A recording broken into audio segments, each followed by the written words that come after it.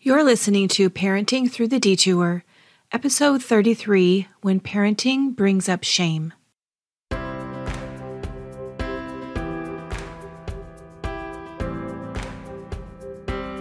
Howard W. Hunter said, "Your detours and disappointments are the straight and narrow way back to Him.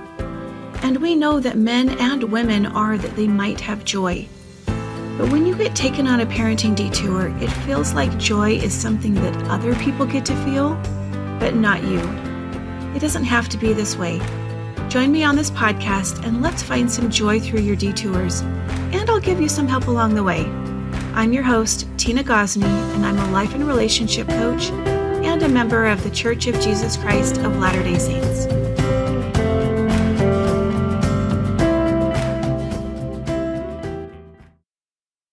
I'm going to talk about something today that we all know is there in our lives, that's present, that is something that we deal with, but we don't talk about it or acknowledge it.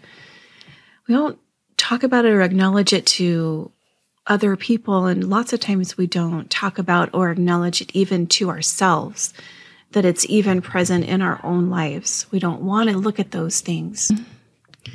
And that is this idea of shame. Shame in parenting has been around for a really long time, and social media has ramped it up big time for us in the last few years. I mean, you might call it comparisonitis. That would be a good name for it, but it's actually more than just comparing ourselves to others. It's actually thinking that there's inherently something wrong with us and that we are not as worthy or as good as other people. So shame is a very low vibrational energy. It's actually the lowest form of energy that you can even operate from on this earth, and it will never produce anything good or noteworthy. In fact, you see it in the very first interactions on the earth. Satan used shame in the Garden of Eden with Adam and Eve, and they took the fruit, and then he told them to run and hide and cover themselves up. Like, there's something wrong with you. You need to go hide.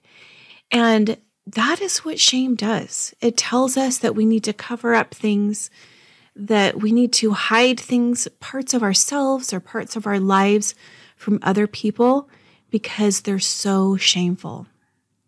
Because if people knew those things about us, we wouldn't be worthy, we wouldn't be accepted and loved for who we are.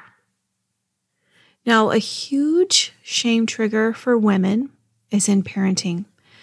And women just have this perfectionist shame trigger anyway, but parenting plays a huge role in that.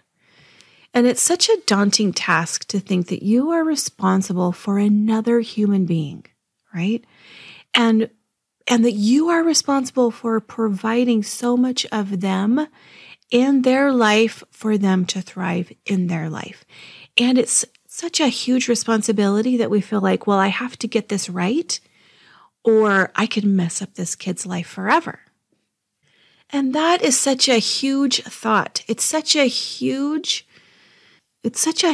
responsibility that we put on ourselves and that we get reinforced to us all the time, that of course we are going to have so much shame in our lives if we feel like we failed in it, if we didn't do it perfectly, if we didn't give our child all the opportunities that they needed to survive and thrive in their lives. Then we tend to take that failure upon ourselves and to make it mean that we did it wrong, that we were not as good as that woman down the street. And it's a huge source of shame for ourselves. And so many times we project the shame and the judgment we have for ourselves onto other people, like I'm going to show you in just a minute. But in church, we have, very different ideas and ideals of what thriving in life and being successful in life looks like. And we don't fit that ideal that's held up as this is what you're supposed to be shooting for. there is a lot of opportunity for shame and to think that you failed. But what we don't account for, and that we just kind of give a little cursory sentence to at the end of these lessons that we hear and that we give, is that we are all flawed human beings living in an imperfect world, raising other flawed human beings. So you see, when you see young parents all over social media posting the cute little things that their kids do, like, oh, they got into the flour and spread flour all over themselves, or funny little things like that. But then their kids get older and all of a sudden it's like there's radio silence. They stop talking about the things that are happening in parenting because several reasons, some privacy issues, and that kid is now has a voice about whether they want to be on social media. But also there's some shame that comes in with parenting in that I'm struggling with some things. My kid is really struggling with some things. And if I had done it better, if I had been better at this job, this mothering, this parenting job, then I wouldn't be here right now. And we stop posting anything that isn't showing success or perfection. That's the only face that we want to show people. And we don't want to show people that messiness and the imperfectness of life because we want to control the way that other people are thinking about us. As if that's even possible. It's not even possible. As much as we try to do it, it's not possible to control the way that other people are thinking about us. And think about, there's opportunities for shame before you even have a child, let alone when that child is here. There's shame in infertility. There is shame in how much weight you've gained during pregnancy and people wanting to comment and judge you for that. There's the way you're taking care of yourself and the things that you choose during pregnancy. And then that child is born, and are you going to be a working mother or a stay-at-home mother? Are you going to breastfeed or bottle feed? What about when your child struggles in school? What about when they struggle to get along with other kids, or they cause problems in their primary class or in their school classrooms? What if they have a behavior or mental issue and they don't fit in with the other kids their age? What if when they start to get older, they don't ever get called as the quorum president or their class president at church?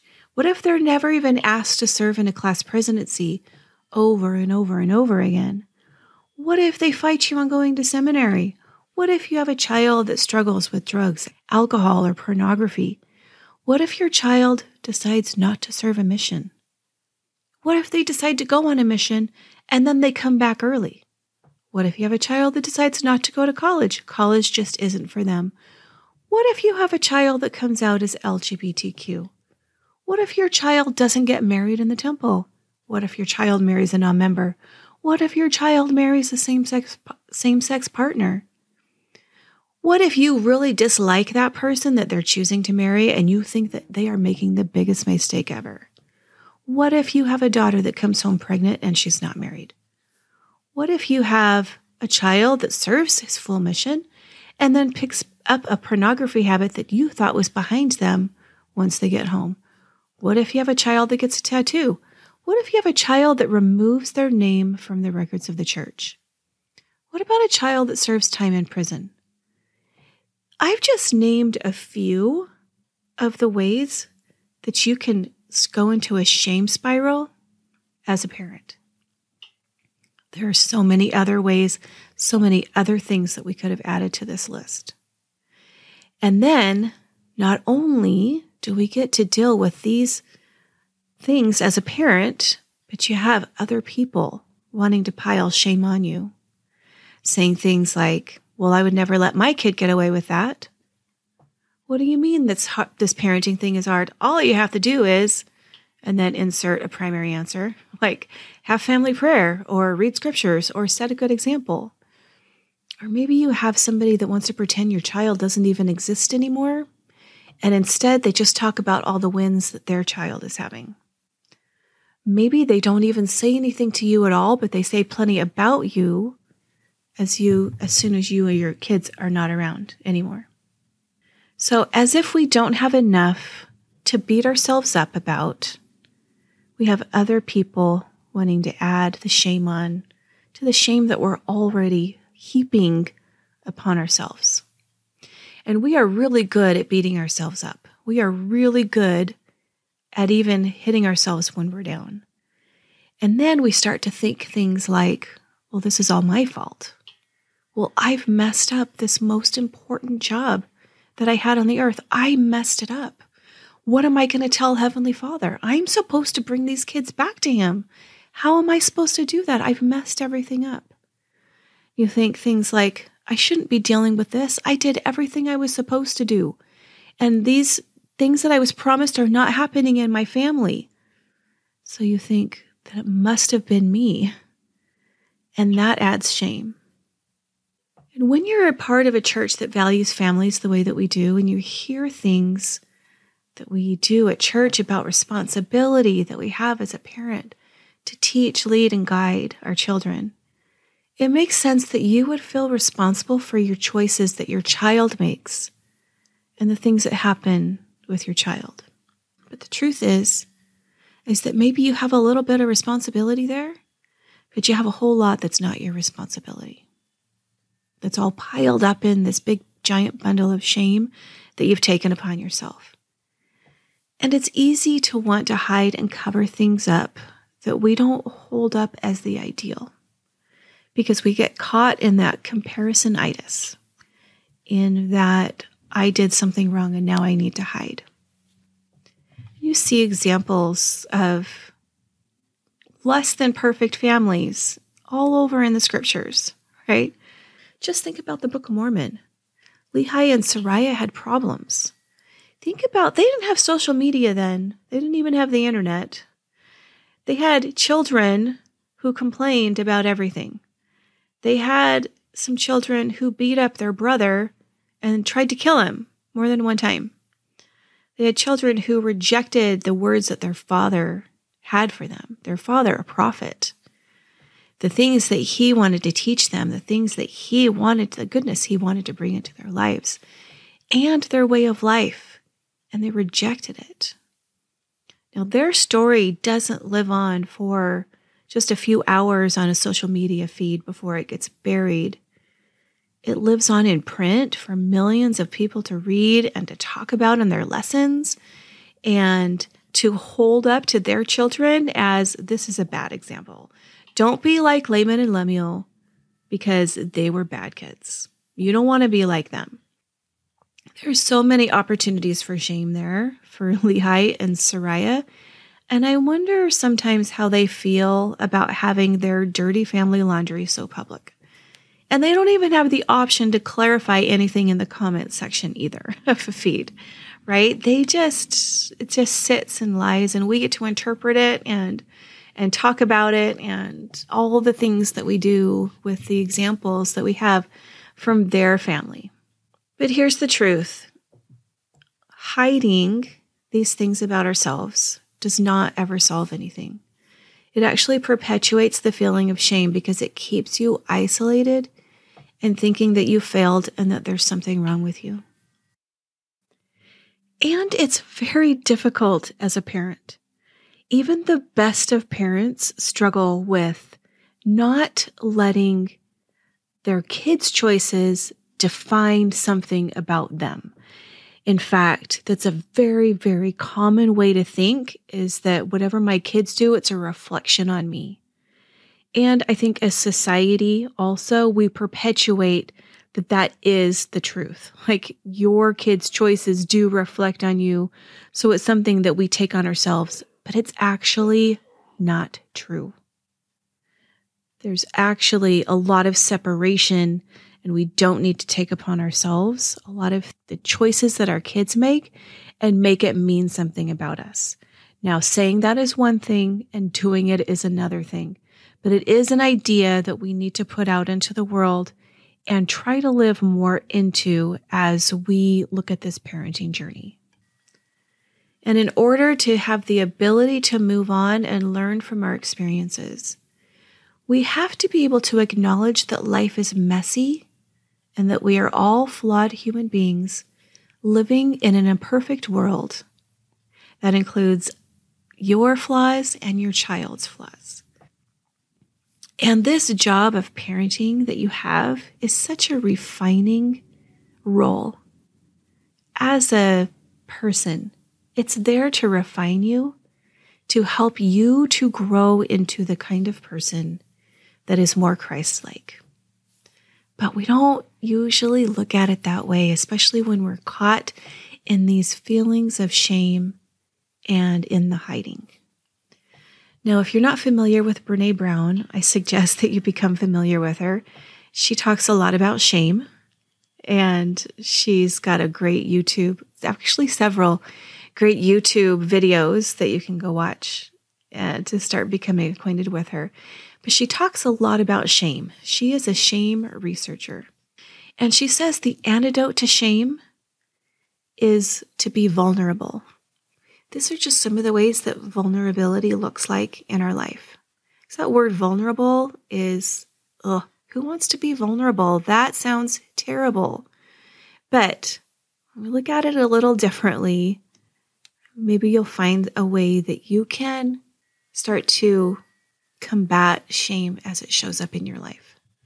And the first one is to connect with other people, reaching out to someone to talk to. Connecting with other people who are also going through some hard things that they don't maybe know how they feel about them, or maybe they're having a hard time with their parenting. Reach out and connect with other people. So reach out and find connections in a way that feels supportive, like you're not alone. It's so easy to feel like you are all alone in what you're dealing with.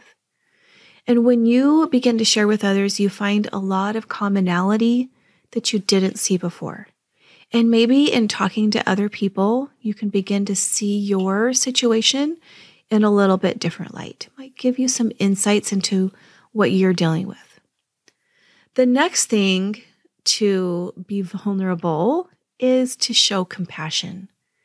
Now that means not beating yourself up because you think you should have done something differently, or you should have been better, or that you somehow have messed everything up. But maybe acknowledging to yourself that you wish things were different, but they aren't. And you're having a hard time with that. Be compassionate with yourself for having a hard time with the way that things are.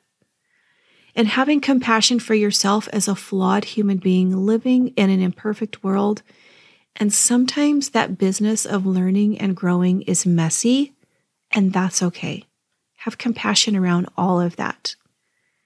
And at the same time, have some compassion for your child that they are also a flawed human being living in an imperfect world, trying to figure out, just like you are, how to learn and grow in this messy world. Have some compassion for yourself. Have some compassion for your child, wherever that may be. The third thing I want you to pay attention to is having courage. Now, courage in the way that having the courage to speak what is true for you. Having the courage to say to yourself or to somebody else, I'm having a hard time with this. Now, it might be to acknowledge that to friends or a spouse, sometimes your child, but not always your child. In fact, be very careful if you decide to express this to your child, because if it doesn't move forward the relationship, they might not understand that you are struggling with something that they're struggling with. They don't want to hear that. Sometimes we don't share our parenting struggles with our children. Now, I have a friend whose son recently married another man, and she's really struggling with that. She was struggling. I talked to her quite a bit going up to the wedding, to the events themselves, and how she got through that day. And I visited with her again recently, and she said, I just can't say the words that my son has a husband.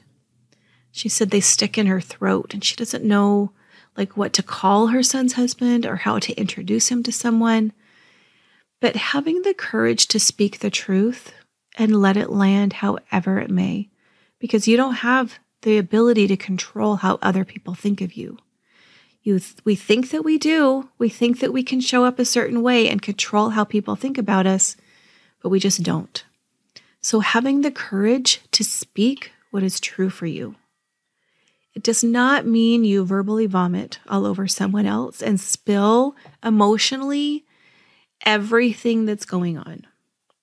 But it means you speak your truth to someone who has earned the right to hear it. Someone who you feel is safe and trustworthy. Now, it's much easier to sit in shame than it is to seek connection and find compassion for yourself and for your child, and to exercise courage in speaking up. And remember, Satan's greatest tool is to hoist all that shame on us and then go tell us to hide, just like he did to Adam and Eve. And Jesus Christ is the one who tells us to come out of hiding, to pick ourselves up and to keep moving forward. And as you move through your life, learning from your experiences and allowing yourselves to become more like Christ through those experiences, you will be able to come out of hiding and shame. Because shame will keep you stuck in not learning from your parenting experiences. And that's really why you're here on the earth. It will keep you stuck in failing to grow closer to Christ through the experiences that you're having. Parenting has the ability to teach you more than any other experience that you will have on this earth, but not if you think you have to do it perfectly, or if all you can focus on is the ways that you think that you failed. You were never supposed to be a perfect parent. You only came to earth a few short years before that child. And together you will learn to turn to Christ and let him heal you and your relationships. And you can be the one that models that for your child, turning to Christ in love and faith, modeling repentance and change. But you can't do that if you are stuck in shame and feelings of failure. That's what I have for you today. I hope that you really take these ideas of parenting and shame and take a look at your own life and your own thoughts and your own way that this might be showing up for you. Now, I am starting a new coaching program soon, and I'm accepting applications for the beta launch right now. This program is going to include things like learning how to combat the shame that I've talked about in this podcast episode, knowing in your relationship with your child what's yours to deal with, what is your child's, giving up the blame and guilt on both sides, learning how and when to set boundaries with your adult child, dealing with the comparison of others and with the criticism and judgments of others, knowing how and when to help your adult child with the things that they're struggling with, and knowing how to create joy in your life now and moving into a future that you look forward to living. So if you would like to be a part of this beta launch program, I want you to go to the link in the show notes and fill out the application. I'm only accepting a limited number of people into this beta version. So if this sounds like something that you need in your life right now, I want you to go to the show notes and fill out the form. I look forward to seeing that application when you send it in. Thanks for being here with me today, and I'll see you next week.